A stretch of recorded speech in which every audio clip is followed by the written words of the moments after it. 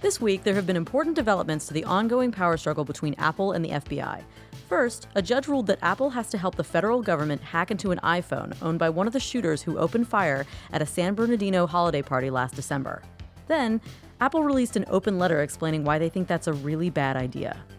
On today's show, we start off by talking to Associate Editor Eric Leimer about what that means for you and what settings to choose on your iPhone to keep your information as safe as possible, no matter what happens. After that, we talk to Shane Hobell, founder of Mountain Scout Survival School, about Popular Mechanics' annual survival issue and what to do to be prepared for anything in your own hometown. We also play a game of Office Survivor and test out a brand new Robin phone, which never runs out of storage. I'm Jacqueline Detweiler, and this is the most useful podcast ever. We have a very special guest on our podcast this week, Associate Editor Eric Leimer, who has been following the Apple and FBI battle that's going on right now. Can you explain kind of what's going on?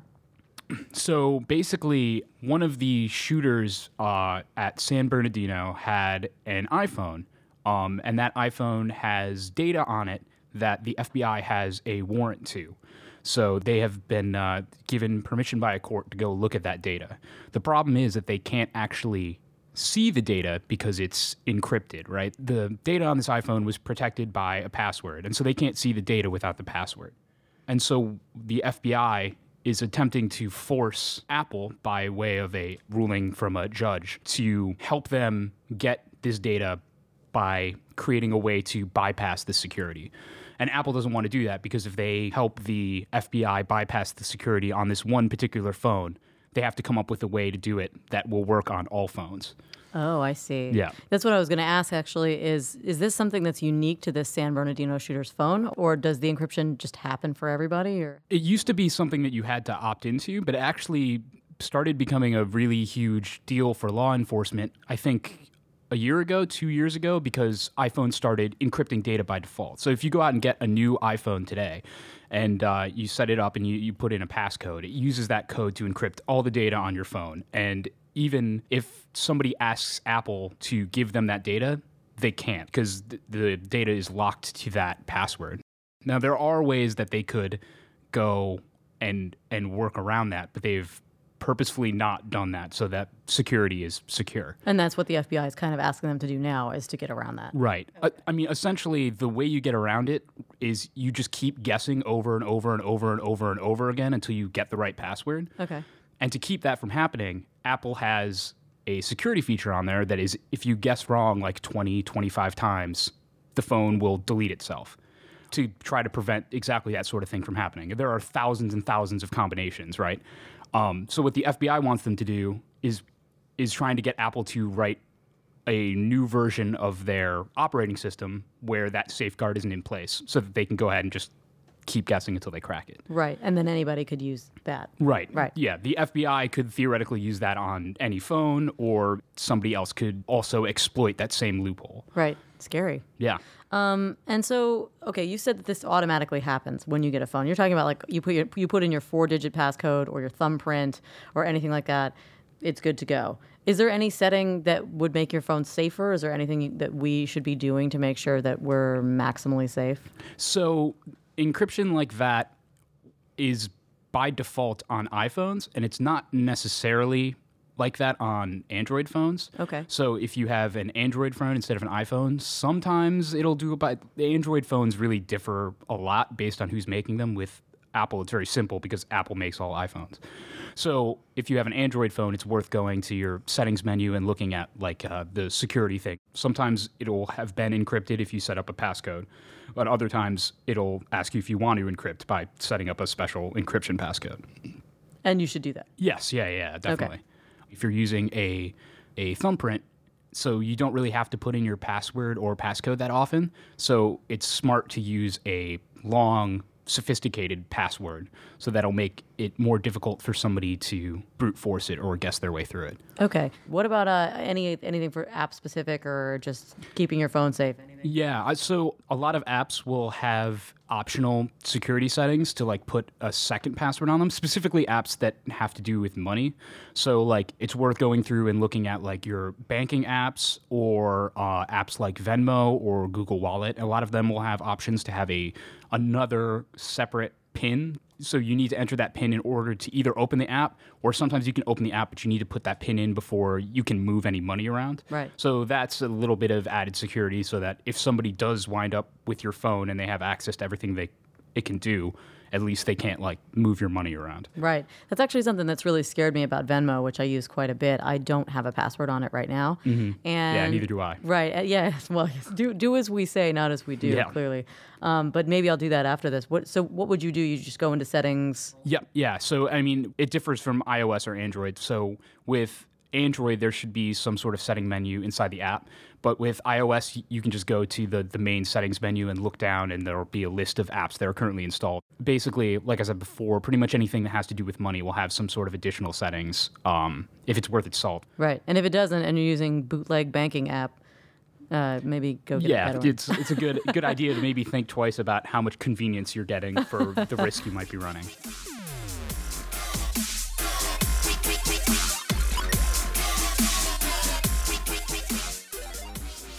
We're back in our testing table today, and Alex George is here with a really blue phone. What is the deal with your blue phone? Crazy, right? This color. You've never seen this color. This is the Nextbit Robin phone. So it's like a robin's egg blue. It's made out of this kind of matte plastic, whereas every other phone is made out of this kind of aluminum or glass or something like that. Some people say it feels like a toy a little bit. It does feel kind of like a toy. But it's cool because it's not Samsung, it's not an HTC, it's this own company that's just out of San Francisco that's just making a phone. I asked the guy, and he's like, yeah, after all this consumer focus group testing, we eventually came around to just using this. Do they offer it in any other color? Yeah, there's like a super boring straight black one. Oh, okay, well, that's good. Yeah, for the unadventurous. So the idea is it's a couple of guys who worked at Google, specifically their Android division. The guy who designed it was from HTC, who... yeah, their phones, the insides were okay, but the actual outsides were really pretty. He's one of the guys who made this phone. Oh. So it's 32 gigs, $400, runs Android. The main idea behind it that makes it different is it has this built-in cloud storage, automatic storage capability. So what that means is when the phone runs out of its 32 gigs of storage, it's constantly logging the apps and data that you use the least. And so when you eventually run out of room, it'll put all of that data into the cloud. You get 100 gigabytes of it when you buy the phone. Oh, wait. So doesn't iPhone kind of do this as well? Like iOS, they upload your stuff to the cloud, right? Yes, but even no one's quite figured it out, and it's still kind of tricky. But that's basically the idea is if you've ever taken a picture and you've gotten that message where it says out of room or whatever. Constantly. I had an iPhone with like 8 gigs on it because I'm stupid and I went on vacation and it would be like, can't take this picture. And I'd be like, no. Right. And then you have to delete pictures of your children or whatever. Yeah, it's terrible. Sorry. Oh my God. The idea is that you don't have to deal with that. But I'm confused about how it works. It uploads the photos. It uploads your photos and then you can't access them from your phone anymore easily, or you can? You can, but it uses data, or you need to have Wi-Fi. And so getting them back, but it's got these different parts of it that make it so it does that kind of intuitively. So if you're writing an email and you want to attach an old photo, so you'll have a visual representation of that photo, but it won't actually be on the phone. It'll be stored in... like a tiny little thumbnail is all that's stored on the phone. Right. And specifically what it does is it'll keep a lower resolution version of it that will look good if you want to upload it, social media or whatever, but it'll keep the full resolution one on the cloud storage space that you have. That seems like a good idea. So it's kind of like, is it kind of like when Spotify, you save songs on Spotify and then they're not on your phone and then they turn gray if you have no signal? Yeah, precisely. It's basically trying to intuit what you use the most. So if it sees you haven't played Angry Birds, Star Wars or whatever in 6 months or so and you run out of room, it'll store that next. If you want to make sure that something stays on there, you can pin it to make sure that stays there forever. Do you think it's the way that phones are going to go? That's what's cool about it, is it seems like a demonstration of inevitability. Like we won't have to worry about local storage much longer, I don't think. Yeah. Not yet, but it signals something really cool, and everyone loves the color. Yeah, it's a pretty color. Pretty color.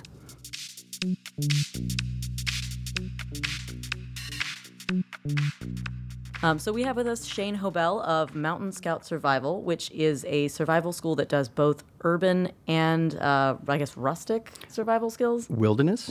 Okay, that's a much better term. What's a situation in which I would need to know something you'd teach in your urban survival class? This is a very unique genre of survival. This is a brand new genre of survival. Traditionally, it's the wilderness: shelter, water, fire, food, tracking, awareness, and movement. Underneath those 7 arrows is all of your medicine making, your edibles, tracking, your awareness skills, buckskin making, to the point where you're living comfortable. The idea is not to be on the razor's edge of survival, but to be very, very comfortable. The idea of urban survival breaks down to 5 basic subjects: communication options and protocols when your cell phone doesn't work, or it doesn't work, it drops out, but the text system still works. There are codes by which we teach that gives you and your loved ones a plan. There is go bags. That's a huge subject matter. There's actually 5 different types. And then there's paths of travel and rendezvous points. Then there's available resources there or along the landscape. And then, of course, the last one is safety and security. Because when you look at these environments, you really have a choice. Should I stay or should I go? The immortal words of the Clash, right? That is so that is so crazy that you say that. That was the theme of our survival package this year, which is out on newsstands now. But it's stay or go, because that's the first question you got to answer, and it really makes a difference whether you're going to live or not. It really does. Think about, nobody here is going to work at the office, but along the way they're swinging by Central Park and they're gathering their lunch along the paths and foraging and catching a squirrel and cook it on the rooftop. And I wouldn't say that nobody. This is New York City. I bet somebody's doing that. Yeah, I mean, I might be guilty of that. But, the point is we're attached to this convenience. If we shut that down, we have a bit of a situation here. The only sustainability we actually have is shelter and water, actually. Even if the electricity goes out, still at the bottom of every building, there's a gravity feed valve. So you can still sustain a lot of people in that single vertical villages, which I call all the buildings here. Mm-hmm. All of the water, it's still trapped in the building. It's potable. It's fine. And you can have a cooperative effort of having the young and able bringing up the gallons of water up to those who can't get down the stairs. So, okay, one of the big questions I have, I mean, I think that I'm generally fairly prepared for things. We're going to play some Office Survivor in a minute, so you'll really hear whether I'm prepared or not. But my biggest question is always, if I'm going to keep one thing on me at all times, or one thing on me when I go hiking, or a couple things. You hear paracord, you hear a knife, you hear a lighter. Do you have to carry all of these things, or is there like one thing that is just the thing to carry? That's a great question. Having skills, learning how to make a fire traditional style without the use of matches and lighter makes having matches and lighter a luxury. It's not a worry. Oh, I didn't get to my go bag? Not a problem. Right. I still know how to make a shelter. And then no one else is going to want to kill you when they find you because you're the guy that knows how to make fire. Sticks. I mean, that's important at the end of the world. Everyone's like, should we eat that guy? And you're like, don't eat me. I'm useful. Right. Use the guy. Right. Yeah, absolutely. If you're whining, there's no whining in survival. I'm just going to lather you with honey and tie you to a tree and wait for the bear to eat you and then eat the bear. But this environment is interesting. We are now dealing with numerous threats and other, untangibles, things that we're aware of: snowstorms, hurricanes, storms. We get plenty of notice. There is no reason why anybody should perish during those storms. Tornadoes, different story. Mm-hmm. Still working on that sort of thing. But in terms of earthquakes or disaster, terrorist attacks, these are things that are unforeseen. We have to be able to just respond when that happens. And so have your stuff. Get training. Go to a survival school. Have skills, bring others, involve your family and your community, because that's what it boils down to. So you said there are like 11 ways of making fire. Is there one or two that are easy enough that you could explain that maybe I can use? Sure. Well, in the urban environment, of course, everybody knows the steel wool and the battery trick. Using a 9-volt battery, place on the steel wool, and it just combusts, but you need to put it into some other form of tinder to get your fire going, using the magnifying lens or a water bottle in the sunlight. Out in the bush, you use ice with the sun and use that same example. There's the hand drill, which is a single stalk rubbing your hands up and down the stick. There is the old pump drill, using it. Tom Hanks did the fire plow, a very difficult form of making fire. Then there's the standard of the bow drill, which is most often demonstrated on television with the bow and the string and the stick, moving it back and forth. Those are hard to make, though, those bows, aren't they? Actually, no. I actually run a fire class, and it's a separate class. It's a half day, and you walk in, I give you a knife, a log, and I teach you how to make those pieces, and you're making fire. Wow. Once you learn that skill, it'll stay with you because it teaches you the formula so that it translates to all the others. Teach a man to fish. Right. Except for teach him how to make fire. But then you can teach him how to fish, and then he can have like a roast fish, which sounds great. Out there in the bush, fire is the cardinal four. Shelter, water, fire, food. Without those four, it doesn't matter what skills or stuff you have in your bag, you're not making it, period. Yeah. Well, I don't think I should take any more tips from you before we play our Office Survivor game, because then I'm gonna get an unfair advantage. So thank you so much for coming. You're about to be our judge, so I'm gonna get some more folks, and then we'll get going from there. Very excited. So now it's time for Office Survivor. We have with us Sean Manning, the star of our Hangover episode. Hello. We have Peter Martin, our executive editor. Hi. And then we also have a special guest, Robin Tribble, who is our copy chief. Hello. All right, and then we also still have Shane here, who is going to be the judge. The Jeff Probst. He's the Jeff Probst of our Office Survivor. Okay, so I say that Peter Martin should go first. And you're going to tell us why you think that you should survive and the rest of us shouldn't. But I think a lot of it is just who's going to freak out, who's going to do something stupid, and regardless of the circumstances, or like who's going to get super hungry. I would probably die first because I would need food immediately. I eat like every 20 minutes at my desk, so I think if for an hour we had Peter to sit gets around- hangry, so he's already done. Yeah, I mean you're pretty skinny. You don't have a lot of reserves. But we've talked about this before, that being skinny is a benefit because you guys would eat me last. We're already at cannibalism? Well, this isn't even like hour one. Not necessarily. You can also be bait, so you can go first. That's true. I don't know if we. Okay, let's say it's pre cannibalism. Okay, I'm going to say that I would survive for a bit, but long term, I don't know. I know how to build a fire in a way. I actually went to a survival camp for my old job briefly, and they taught me how to use the platform and brace method to make a fire, which is like apparently some like sneaky wilderness way to do it. So Can we get validation? is that a good way? Oh no, that's all my skills I had. Look, have skills. When was the last time you did it? It was at a cabin upstate a year ago. Okay. It was in a fire pit in the backyard. Outstanding. Okay. With matches and a blowtorch. Oh yeah, well there wasn't a blowtorch, but it was the long matches, so I didn't have to get my hand too close. I think that I would do well because as soon as things get really tough, my whole sense of being kicks in, and I'll do whatever it takes to kind of get from where I am to the next task. So I was just wondering if you want to comment on just maybe the psychological aspect. Absolutely. Yeah, no, that's probably one of the smartest answers. It's staying prudent to what I can do right now. Be proactive, what I can do right now. Yeah, something's going on, but if you keep thinking about, oh no, something's going on, I'm not doing anything for myself. So yeah, move to the next task. That's the way to move through a disaster.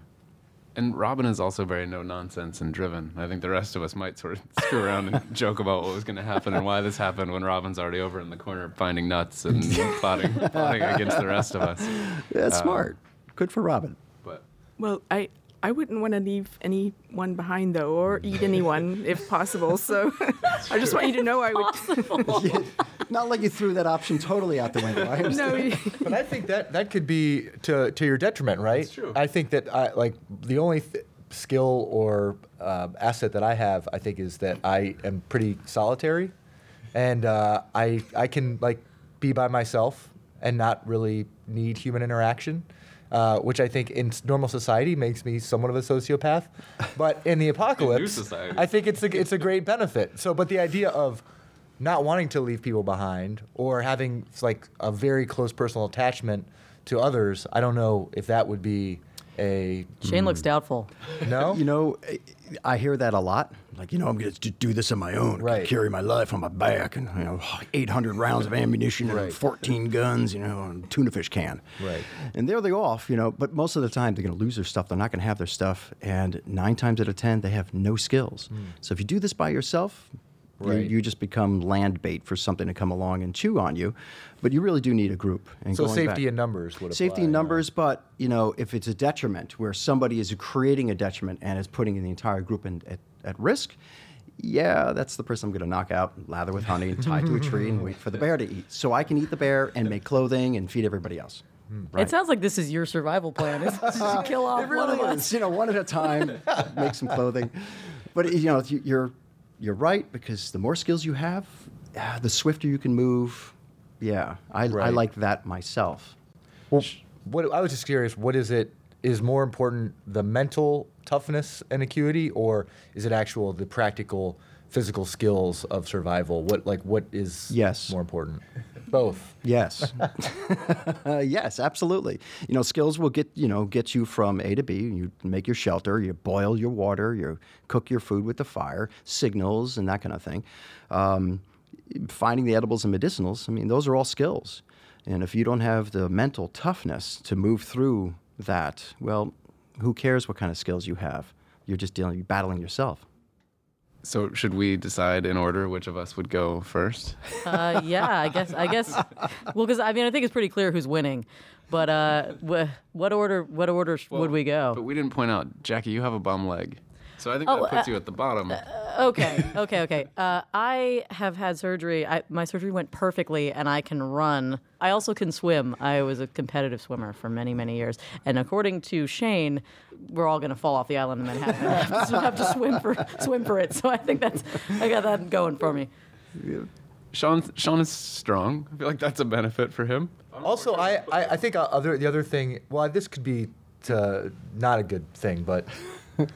I am sort of, let's see, I think I have rebellious sort of anti-group tendencies. So if I saw... This is Sean's whole plan. So if I saw like a group of people running in one direction... You're idiots. I think I would go the other way. You know what I mean? So like everybody's talking about jumping into the East River and swimming to Jersey. I might... go into the subway tunnels and go up north. I think Who knows? That's the Hudson, I think. Wherever. Right. I'm out. Oh no, I'm lost. Yeah, I'm already Sean disqualified. wants to wander around in the subway system. I don't get out of the city very often. And then I will concede Jackie can have second place, only because we have to continue to work together. I don't think it's true. But so I'm willing to die third. Whatever, second. I'll die second. I don't think you get to choose when you're going to die. You don't get to concede that you're going to. I think you and I maybe will actually have to fight physically. What if we let Robin, who will probably come down if she gets to kill one of us, Robin gets to pick which of us goes. Oh, that's a good idea. Robin she won his company before she's the last one standing. Nobody's going if I can help it. So Sean's out, and it's Peter and me and Robin together. The way you just delivered that line. Yeah, I think so. Nobody is going if I can Folks, help if it. you could see what I see, The answer is none of us are living. this is fantastic. Robin, you're coming with me.